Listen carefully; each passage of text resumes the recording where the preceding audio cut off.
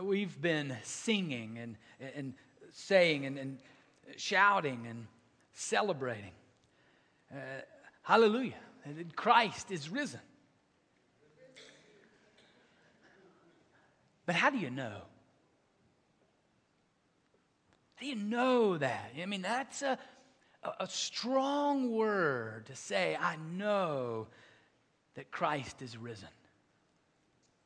We live in an age that is characterized a lot by developing not faith, but cynicism. And I'm getting really good at it. I've read an article in USA Today a few months back that was entitled, Is Anything for Real These Days? Sort of a common saying today, we sort of say it, really? Really? How do we know what is real? It's getting tougher to tell today, in the popular media, and in the world of sports. Think about in the last, 6 months or so, just some of the big things that have come where it's sort of like, well, what's true here? What's real? Lance Armstrong, right? Our hero, Tour de France winner and all that. And then what did we find out? That really he was cheating and then lying about it. And what about, this last college bowl season? The Notre Dame linebacker, Manti Te'o. Did he have a girlfriend? Did he not have a girlfriend? Was it a girl? Was it a boy? What really is the story? And at the inauguration, did Beyonce sing it? Did she not?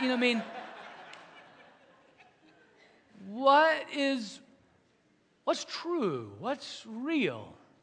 And then, to top it all off, the A&E network, TV network, storage wars, where they come and they bid on, storage bins. Well, in December, there was a suit against the show and against the network from one of their highest paid bidders.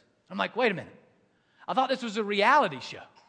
I thought this was people who come to these different storage places and they bid on what's behind the storage bin, right? Well, how is there a highest paid bidder?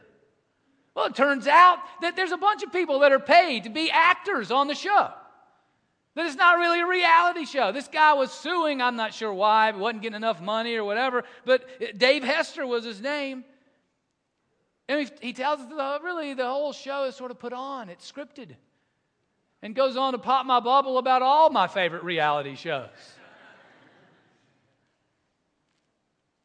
What's real? What's true? And that it is important as we gather on the celebration of the resurrection that we're not gathering just because it's a nice story. We're not gathering just to get a little bit of a charge today. We are gathering because we believe this is true. That God is real, that Jesus is real, that He came among us, He died for us, He was raised to new life, and one day will return to make all things right. We believe that is true and real. And we're going to take a look at a passage in the Gospel of John, chapter 20, starting with verse 10. And take a look at that, which is Jesus' appearance right after His resurrection, and what John is teaching us about what is real, what is true in our existence. I invite you to turn there on page 882, or you can watch along on the screen. Let's pray together. Dear gracious God, thank you for your written word. Thank you for Jesus. And we ask now that your Holy Spirit would speak to us, each one of us, in the particular ways that we need to hear from you. As we explore your word, as we look back to the events of long ago, bring them, just as you raised Jesus from the dead, bring those events from long ago to have bearing in our lives today. In the name of Jesus we pray. Amen.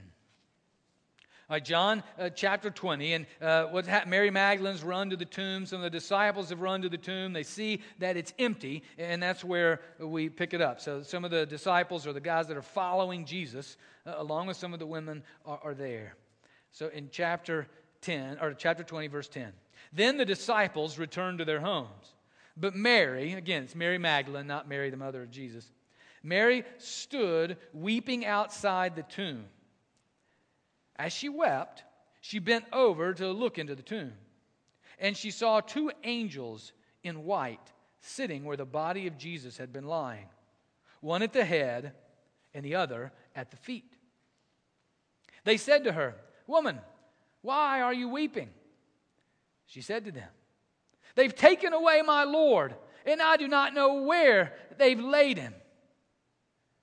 When she said this, she turned around and saw Jesus standing there, but she did not know that it was Jesus. Jesus said to her, "Woman, why are you weeping? Whom are you looking for?" Supposing him to be the gardener, she said to him, "Sir, if you've carried him away, tell me where you laid him, and I will take him away." Jesus said to her, "Mary." She turned, said to him in Hebrew, "Rabboni," which means teacher. Jesus said to her, "Do not hold on to me, because I've not yet ascended to the Father. But go to my brothers and say to them, I am ascending to my Father and your Father, to my God and your God." Mary Magdalene went and announced to the disciples, "I've seen the Lord." And she told them that he'd said these things to her. When it was evening on that day, the first day of the week, and the doors of the house where the disciples had met were locked for fear of the Jews, Jesus came and stood among them and said, "Peace be with you." After he said this, he showed them his hands and his side. Then the disciples rejoiced when they saw the Lord. Jesus said to them again, "Peace be with you. As the Father has sent me, so I send you."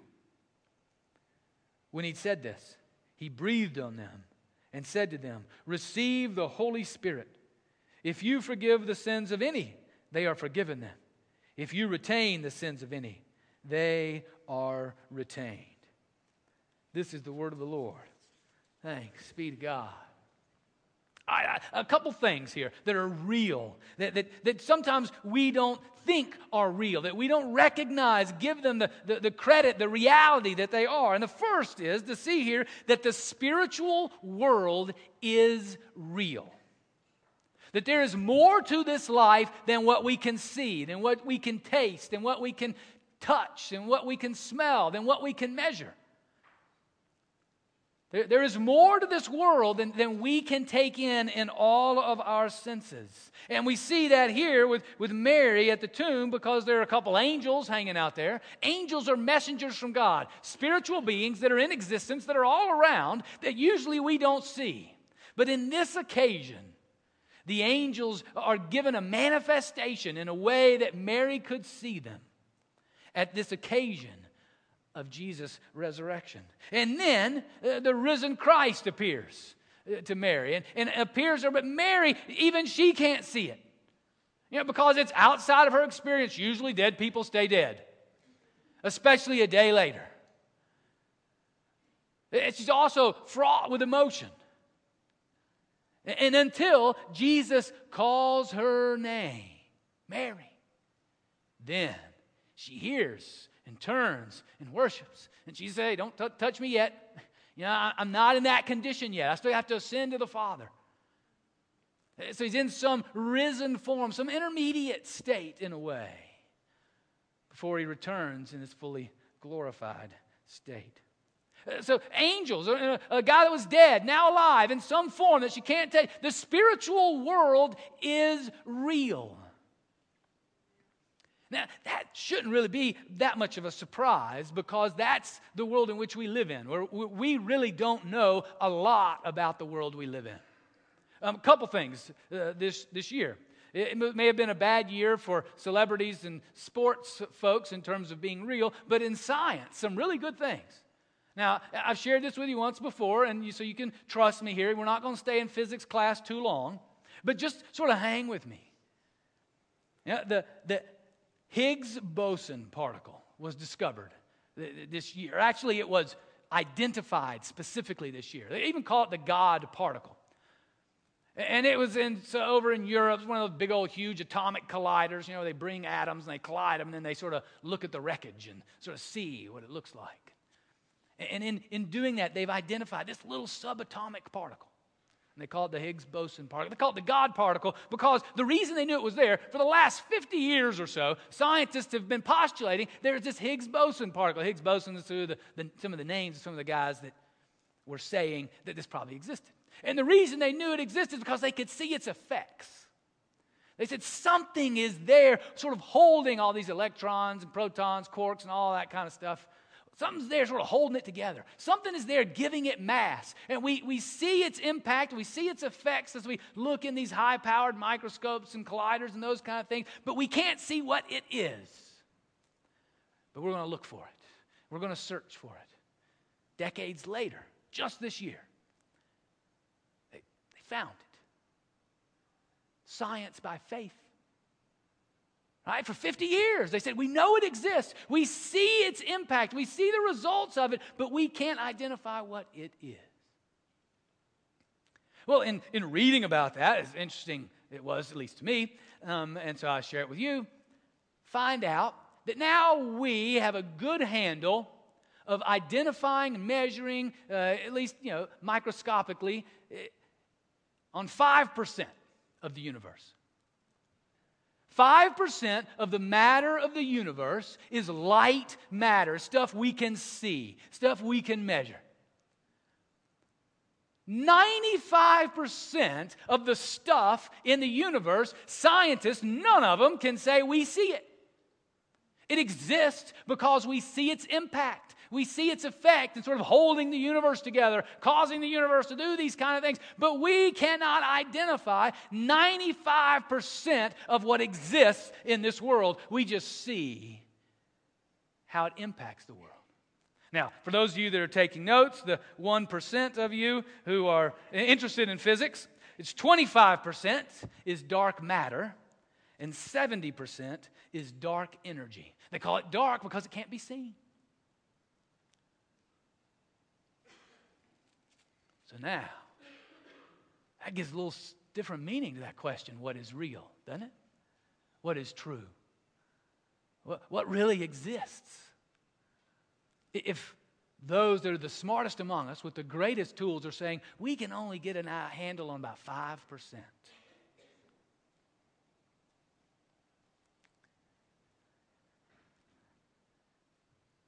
There's more to this world than what we can measure, than what we can identify, than what we can touch and smell and taste, what we can feel.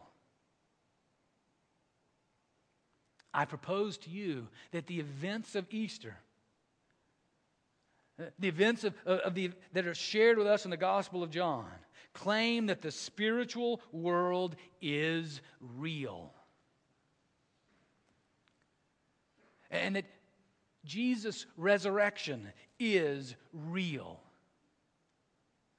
It's not just a nice metaphor for spring. That only works in part of the world anyway. It's not just a nice metaphor for gathering for family events and enjoying beautiful flowers. I enjoy all those, and I'm glad that Easter serves as that. But the resurrection is a lot more than that. The resurrection is not just another occasion to get a pep talk. Hey, don't give up. The resurrection of Jesus Christ is the reality of God becoming human, of engaging with the evil in the world, suffering and dying and demonstrating in real time and space that the power of God is greater than the power of evil. That life is greater than death. That hope is greater than despair. That faith is greater than terror. That love conquers all. That's what the resurrection of Jesus Christ shows us. And if the resurrection did not happen, then friends, we are wasting our time here. Go ahead and beat the crowds to the buffet. I'm wasting my time. For I am not giving my life to a nice metaphor, to a cool story. I am giving my life to what I believe is true and real. And all who follow Jesus are doing the same. The Apostle Paul said as much in his letter to the Corinthians, to the church in Corinth, at the very end. He said, listen, if we're not raised from the dead, if Jesus wasn't raised from the dead, then we're not raised from the dead. And so we're wasting our time here. We might as well go eat, drink, and be merry, for tomorrow we die, and it's all over. If indeed Jesus did not raise from the dead.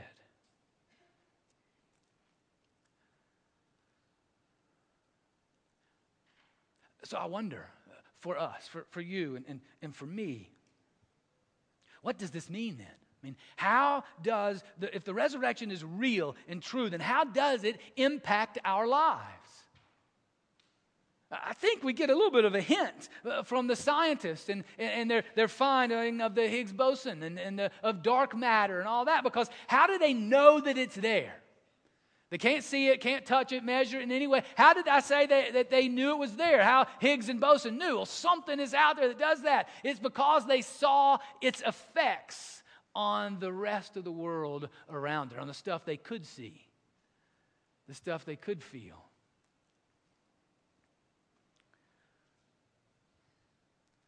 They knew the God particle was there because of how it impacted the things that were around it. Well, I think what that means for us is that the church is the God particle. Yeah, we're the ones that in the folks that are around us, we're the ones that have to be living in a certain way, according to the ways of faith, hope, and love, according to the ways of honesty, according to the ways of righteousness, pursuing justice, even to our own demise. So that the world around say, where does that come from? I mean, Jesus told us they'll know you're my disciples by your love for one another. How does that impact us as a church? It's why we pour ourselves into the children in our community and go to the schools and invite folks here and tutor those so that they can read. It's why we have a lunch in the fellowship hall for those that may not eat today, or if they wouldn't eat with anybody else. And they can come and eat today. And why we have an Easter egg hunt for any and all that will come. Because we're seeking to be, in a sense, that expression of the power of the resurrection in the lives of those around us today. We pour ourselves into our communities, into our city, because we know that God loves our city, and so therefore we do also. And we refuse to seclude ourselves into our own little gated community, because that's not the way of Jesus. It's why we're committed to racial reconciliation, why we're committed to being a multicultural church, because we refuse to settle for the way of the world. We refuse just to tolerate or to coexist, because we know God desires people of all types and kinds to follow Jesus together. And that He and He alone, the risen Christ, is more powerful than any other sociological power around. We want the world to say, wait a minute, how does that happen? It's not by our ingenuity, not by our strategy, but by the power of the risen Christ in our lives. Now, the second part of the passage then tells us not only that the spiritual is real, but also the material is real. Physical world. There's spiritual world, there's physical world, right? And the physical is just as real as the spiritual. Because what happened? How did Jesus identify himself to his disciples? What did he show them? Showed them his hands and his side. Showed him the scars from his real life as a human. He kept those scars. You know, some in our world want to go sort of the other way. Want to say, no, it's just all spiritual. That's a denial of the crucifixion. It's not all just spiritual. You know, if you sort of get some of the pop religion of the day, you know, they sort of say, well, you know, sin and evil, it's just an illusion. No, it's real. The blood was real. Some will say, yeah, there's really no such thing as illness. It's just a bad frame of mind. Oh. Some will say, it's just when bad things happen to you, that's a sign that you don't have enough faith or that you're not praying correctly. Well, how is Jesus not praying correctly? How did Jesus not have enough faith? Or how was he believing in the wrong things? And had nails in his hands, and a spear in his side, and a nail in his feet. Now, this is not some little, Pollyanna sort of, if you get lemons, make lemonade, or the glass is half full, not half empty. No, this is not that kind of pep talk. That what happens in this world is real, and Jesus endured it. And he conquered it. In a sense, what he's saying, it's not that the glass is half full, half empty. It's like there's something beyond the glass. If you're just looking at the glass, then you're missing it. You look at the glass and all that is around you. The power of God for what is good, right, beautiful, loving, and just in time and space, in my life and yours, in our lives together. We affirm the spiritual, but we don't deny the material. We don't just affirm the material and the physical and then deny the spiritual. No, they are connected and combined, and Jesus brings them together beautifully. That's what happens in the final scene in our passage, right? Jesus, again, with his followers, he comes into their midst, shows them his hand and his feet, and then what does he do? He breathes on them. Peace be with you. Maybe he learned from his experience with Mary Magdalene. It's good to sort of lead with that, when you're a resurrected one being seen for the first time. Peace be yours. And he blows on them. The Holy Spirit. It's a great illustration, and John brings up earlier in the passage about how breath, you can't see it, but you see its impact. You can hear it. John tells us earlier on, the Holy Spirit is not something that you can see, but you can see the Spirit's impact, just like you see the wind. As the wind blows leaves and trees, you don't see the wind, but you see its impact. The same with the Holy Spirit in our lives.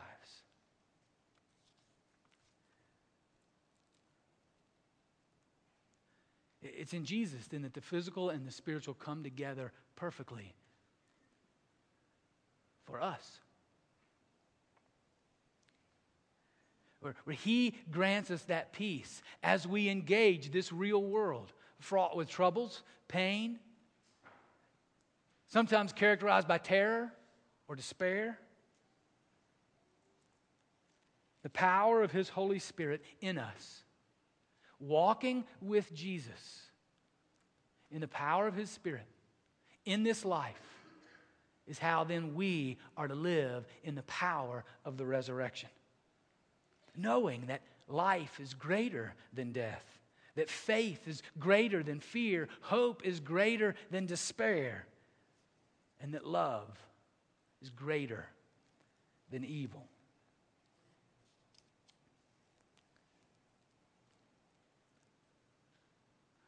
As real as I am standing in front of you now, God is just equally as real in in the spiritual. Even though we may not see it, may not be able to touch it, smell it.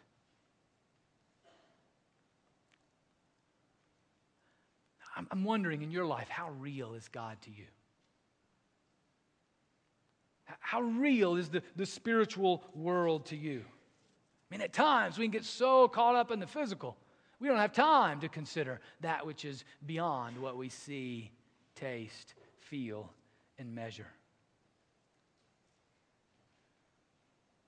I mean, what we're seeking to be as a community of Jesus followers are folks that help one another to follow Jesus in all areas of life, to bring the spiritual and the physical together.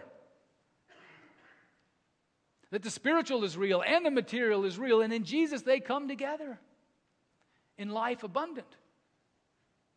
How real is Jesus to you in your life at school? How real is Jesus to you in your life at work, at home, in your relationships, in your marriage, in your parenting, when you're alone? Jesus is risen. He is alive, and He wants to walk with you in all of life. That's why we're here, to help one another do that.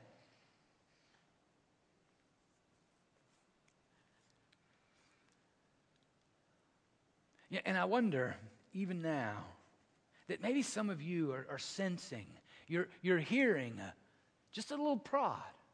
Yeah, I want Jesus to be real. I want to live in light of the reality of the spiritual.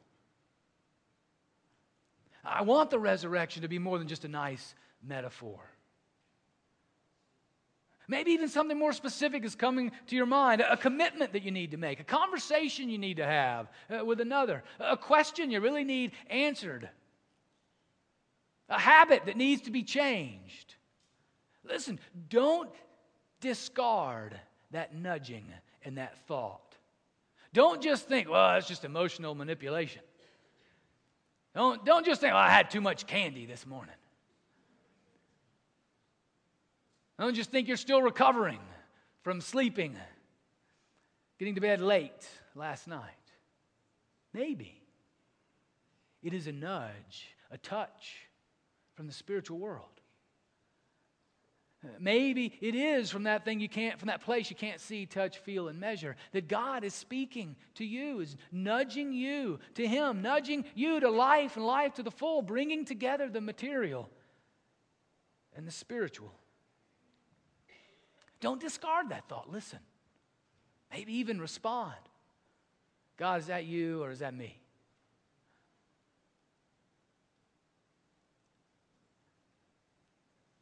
And then tell somebody. Okay, tell somebody you trust. Find somebody that you can share that with. I invite you at the conclusion of the service to come into the prayer room with elders in the church who will be there. Love to simply hear what you are feeling from the spiritual realm, from God in you, from the risen Christ. And love just to pray with you, talk with you about that. For what we see in this passage is that you are real, I'm real, and so is the resurrection. So is the spiritual. And our longing, our desire is to make the power of the resurrection real in our lives, so that we might have impact, we might have influence around us, so that the world outside of this community might say, what is going on over there? May the power, the reality of the risen Christ be real and true in us as we carry on the work that Jesus did. That's what He said to the disciples then when He blew the Spirit into them. He said, now, as I have been sent by the Father, now I send you to be Easter men and Easter women, empowered with the same power of the resurrection. Amen.